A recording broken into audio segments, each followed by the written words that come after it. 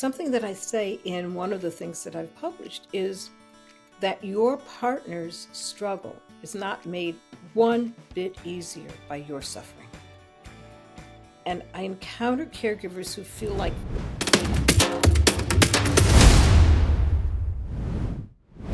Welcome to Finding Your Spark again. I am so glad to be back with you again this week.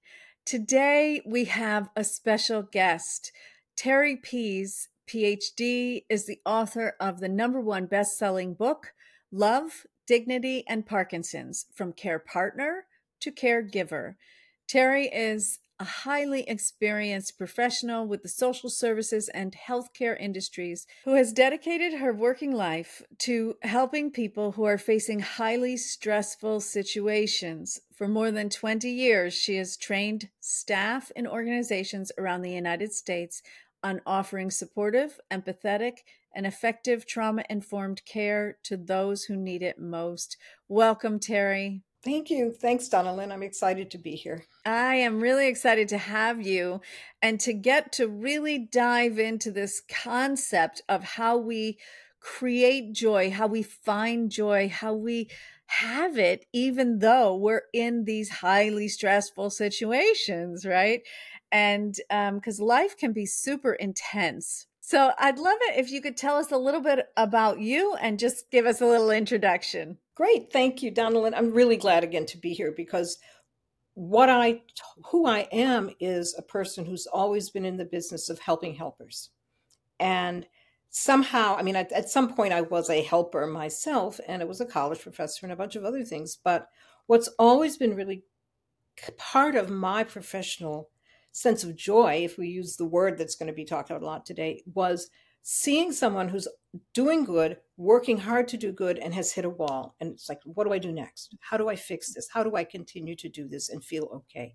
And for some reason, that's part of what I know how to do. And so I did that when my husband's Parkinson's sort of galloped ahead of where we were.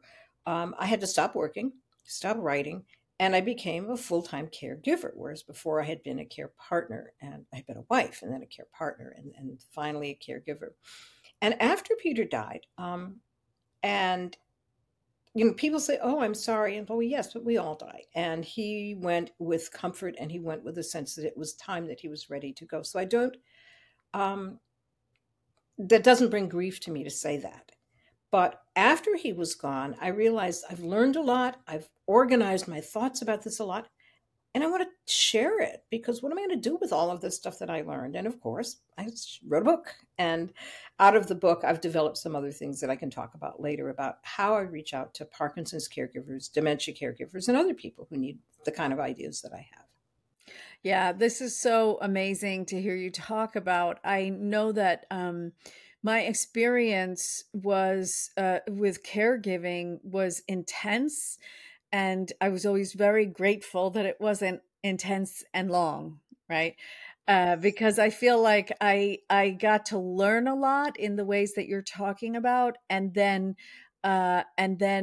also be able to recover very quickly because as you said, there are times when people pass that it doesn't bring us grief to talk about it. And I think that's the best way I've ever heard anybody express that, in that it's a tricky thing to talk about when someone passes, and there's no reason to say that you're sorry. Like, it's okay. It is okay. There isn't a grief wound there anymore. And so that's very impressive. And I know that for me, walking through that time period involved a lot of being intentional about having happiness. I love that you say it that way, having happiness, that happiness is not something that falls on you. Happiness is kind of a relationship that you have with yourself and with the world around you. Because specifically, the kind of caregiving that I talk about is very demanding. It can be almost 24/7.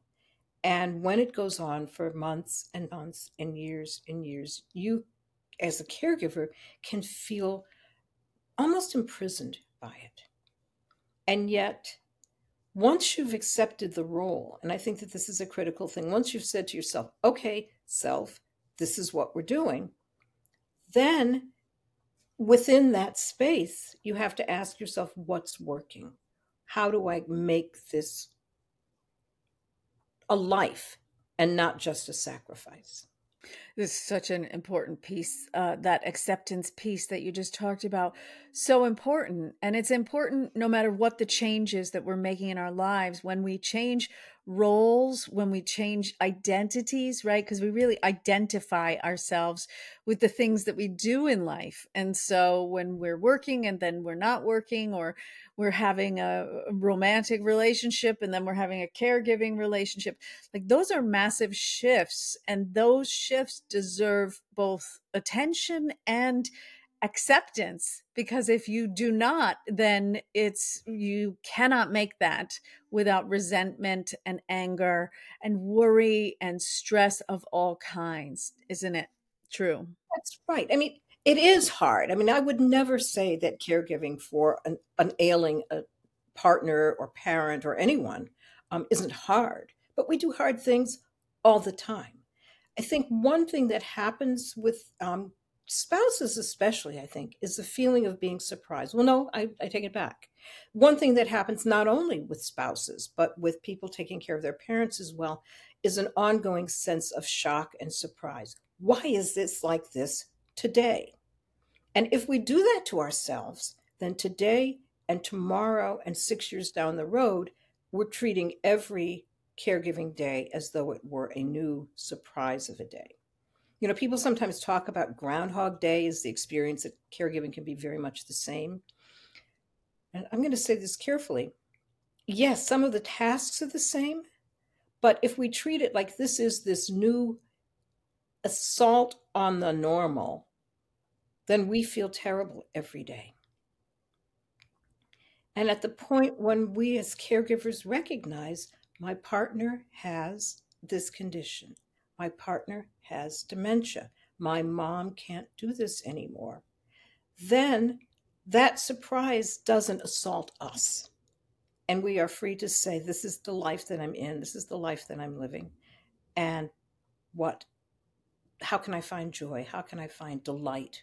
What pleases me within the frame that I have accepted?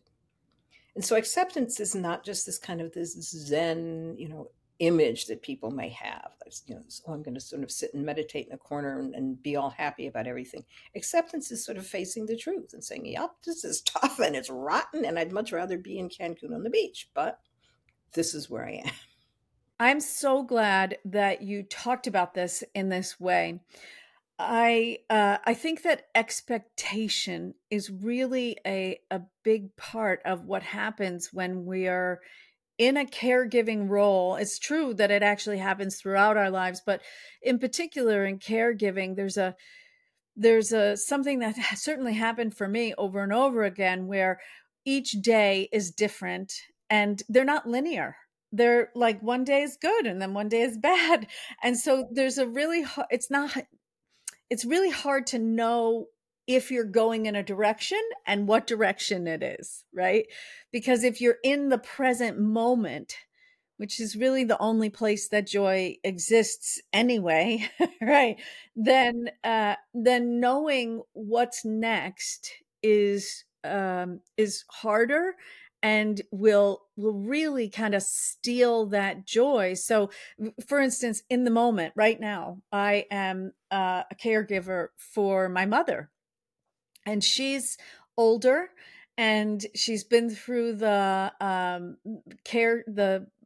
medical system. And she, if you talk to people in the medical system, they're going to tell you what the expectation is that they think for an 80-something-year-old woman who just had a big broken bone and this and that and the other thing. Um, and my expectation is really different from that. And her expectation is really different from that. And actually, as we're just talking about this, it reminds me of, not to interject one more story, but it reminds me of when my father was very, very ill in the hospital, and a doctor came in and he said, 80% of people, my father was an accountant. And so when he heard 80% of people have a bad outcome, right? He said, I'm one of the 20%. So treat me like I'm one of the 20%.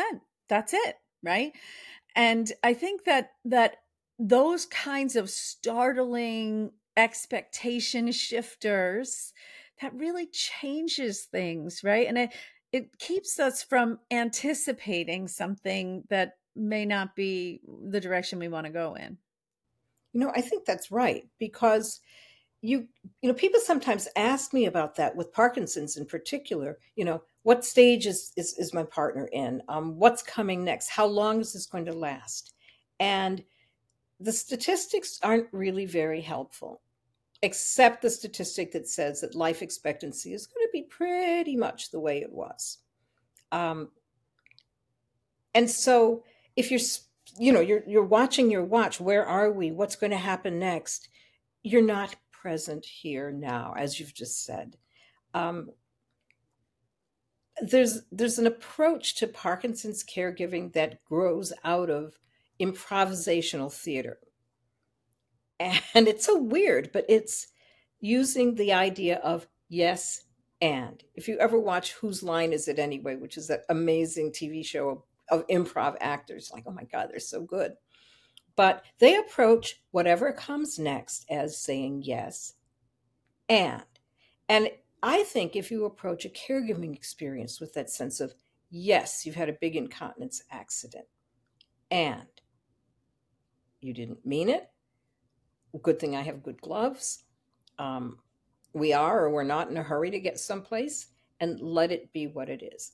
Now, I hate to sound like Pollyanna. Oh, everything's going to be fine. Everything's not going to be fine. But sometimes what you say is, yes, it's not fine. It's not what I want. And And that opens you, I think, to being able to have a life that's not a life under assault. It's a life of a lot of work. It's a life of loss at times. Yeah, for sure, it's a life of loss, but it isn't a life of living under assault. Does that make sense? Yeah. Yeah. This piece where you're constantly at the ready for tragedy and trauma and disaster it's a huge thing that people go through when there are life-threatening situations happening, right? It's huge.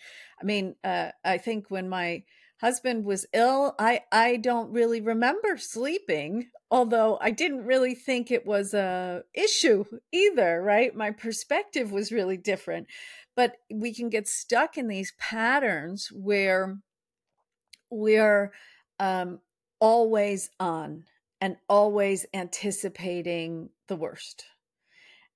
And it really does rob us from the present, doesn't it? It does.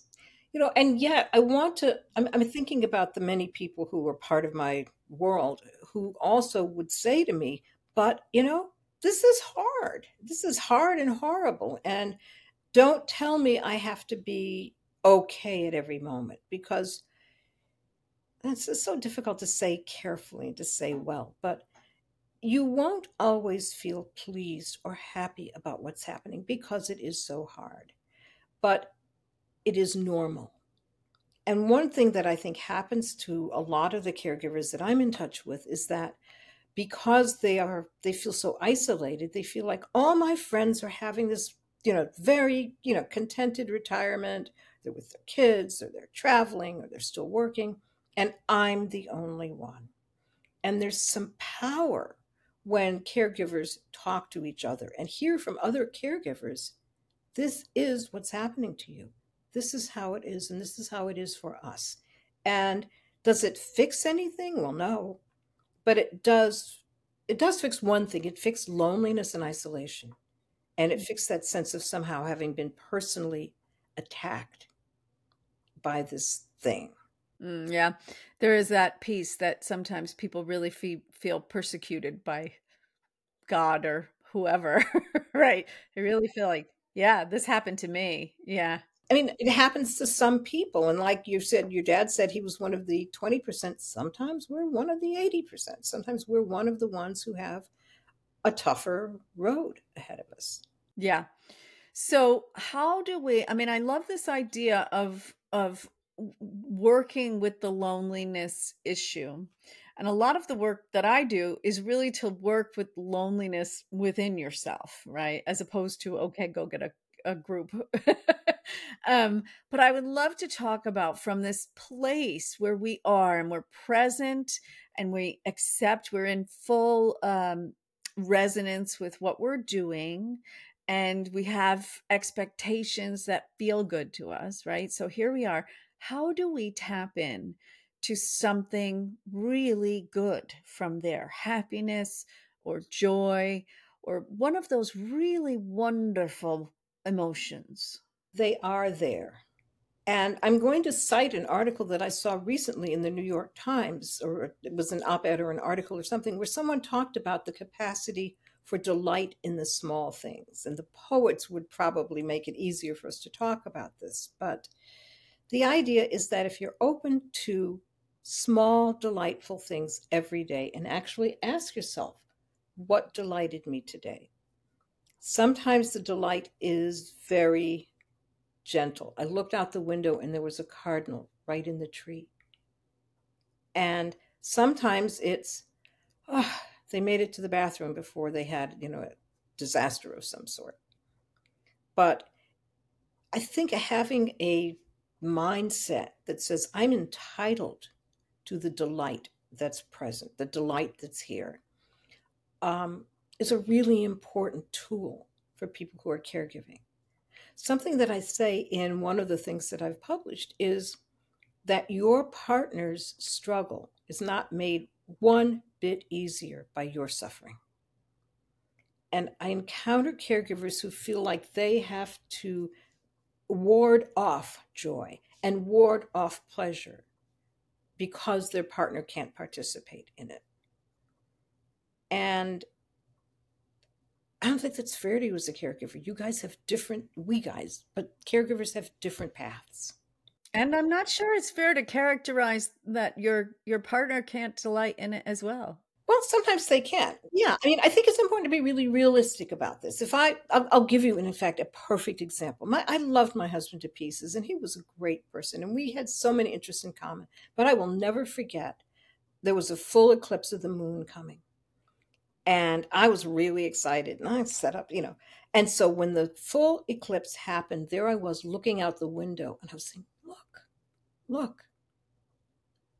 Parkinson's in particular steals pleasure because dopamine drops. People with Parkinson's develop what the experts would call anhedonia. They lose the capacity for joy and pleasure. And so I'm like, oh my God, it's such a wonderful thing, and the cosmos and God and all of that about a lunar eclipse. He was like, eh. And that was not like him. He would have normally been sitting there right with me and sort of enjoying it with me. And he had lost that. And so it was really unfair of me to say to him, look, look, what was better for me was to, and for both of us, was for me to absorb the joy of that, which I still remember it because I still can kind of feel the joy of that all these years later. And then to just tell him in a warm way, I just saw something I really liked. So maybe, yeah, that is sharing it with him, but it is not the same. And you've got to let it not be the same. Yeah, it's a really different thing than we're on the path together, isn't it? Well, I mean, I can't speak for every kind of thing that happens in people's lives, but because of the changes in the capacity for relationship that's part of Parkinson's, they can't care about you. They can't enjoy the things that used to give them pleasure. And it's not depression, it's different than depression. And I mean, they can get depression too, but that's not depression. And the connection between you and the person you're caring for can be stretched so thin. And when caregivers don't know, Parkinson's caregivers don't know that this is happening, one of the things that can happen is they think my marriage is failing. My mother doesn't love me anymore. And yet, what has happened is that the person's ability to feel empathy has been systematically undermined by Parkinson's. I write about it in my book that Parkinson's is a thief. And one of the things it steals is the capacity to care about other people. So let's talk about the releasing process because, obviously I don't have experience with Parkinson's specifically. And I know a lot of our listeners may not be on that exact journey at this moment. But the process of releasing is really similar to what you're talking about. And this way in which it's forced, I'm going to say it's the other person is experiencing something that pushes that process forward very quickly. That's still part of the process of releasing, whether you're going through divorce or you're going through the loss of a loved one or you're going through a big shift in your business, that there's this process that looks the same in all of those places. Don't get me wrong, it can be filled with trauma and worry and all sorts of other things when it is compounded by grief, but that single process is it's really an interesting thing to look at in terms of how do we do the releasing and the happiness at the same time. So can we just talk a little bit about, I love that you've been talking about how do we kind of make space for this new version of this person. How do you get there? I can tell you from my own experience and from what I hear from other people. I remember the day I had to look at myself in the mirror and say, it's not there anymore. There were things that would never happen for us again. And I could grieve that, and I did. And I could be really sad about it. But I also had to say, and now what's next? And that releasing can either be, something feels ripped out of you, and that's miserable, or it can be opening your hands and letting something that is past fall from your hands so that there's space to reach for something else. And that sounds kind of, very woo woo. But in fact, for me, that's what the experience was like. It wasn't until I told myself, he cannot embrace you. He cannot even see you and look at you in the way that you're used to, in the way that you crave. What can he do? And I found other kinds of joy that were astounding, that would probably not have happened if I had been working so hard to keep things as they had been. I had to be free to be a different kind of wife, a different kind of partner, and to let him be a different kind of husband, because he could still be with me, but not in the same kind of way. When I talk about the process of my husband's illness and his passing, and a couple days after he passed, the house that we owned sold, and so I really went through this process of stripping away. I had stopped working. I had a coaching practice that I had closed down in order to help him, and so I ended up with nothing. No house, no partner. Well, I'll tell you, I think a lot of people would have found it awful. But what I found in that nothingness, and what is truly there for all of us, is the sensation of joy. Because there's nothing left. There's just nothing left. And so what is in the bottom of our soul can be wonder and joy and playfulness and ease, right? When nothing is left? Yeah. Oh, wow. Yeah. When all of what you've clung to is gone, you have choices. You can choose to only grieve, or you can also see the world as broader. I would love for everybody to get to know how to get in touch with you. And so tell us a little bit about what you've got going on. Okay, well, I always like to tell people about my book, and I keep a copy of it close at hand. It's called Love, Dignity, and Parkinson's, From Care Partner to Caregiver, and you can get it all the usual places and ask your library to buy it. But in addition to that, my website, which is my name, terrypease.com, is the gateway in to get various documents that are related to people at different stages of Parkinson's, and also puts you into my email newsletter where you get a couple of emails a week and you get my weekly Q&A column, all of which is designed just for Parkinson's and dementia caregivers. There's tons of other good information about the medical and practical sides of caregiving. This is about you, the caregiver. And so, in addition to that, I have all sorts of other things, a new course that's coming out to help onboard new caregivers, like an on ramp when you haven't ever thought of yourself as a caregiver, to get to reach caregiving with that kind of sort of joy and readiness to be open to it. So, I hope people come because there's not a lot out there for caregivers. It's wonderful. Thank you so much. And I'm so glad that we got to spend this time together. I'll see you guys next week.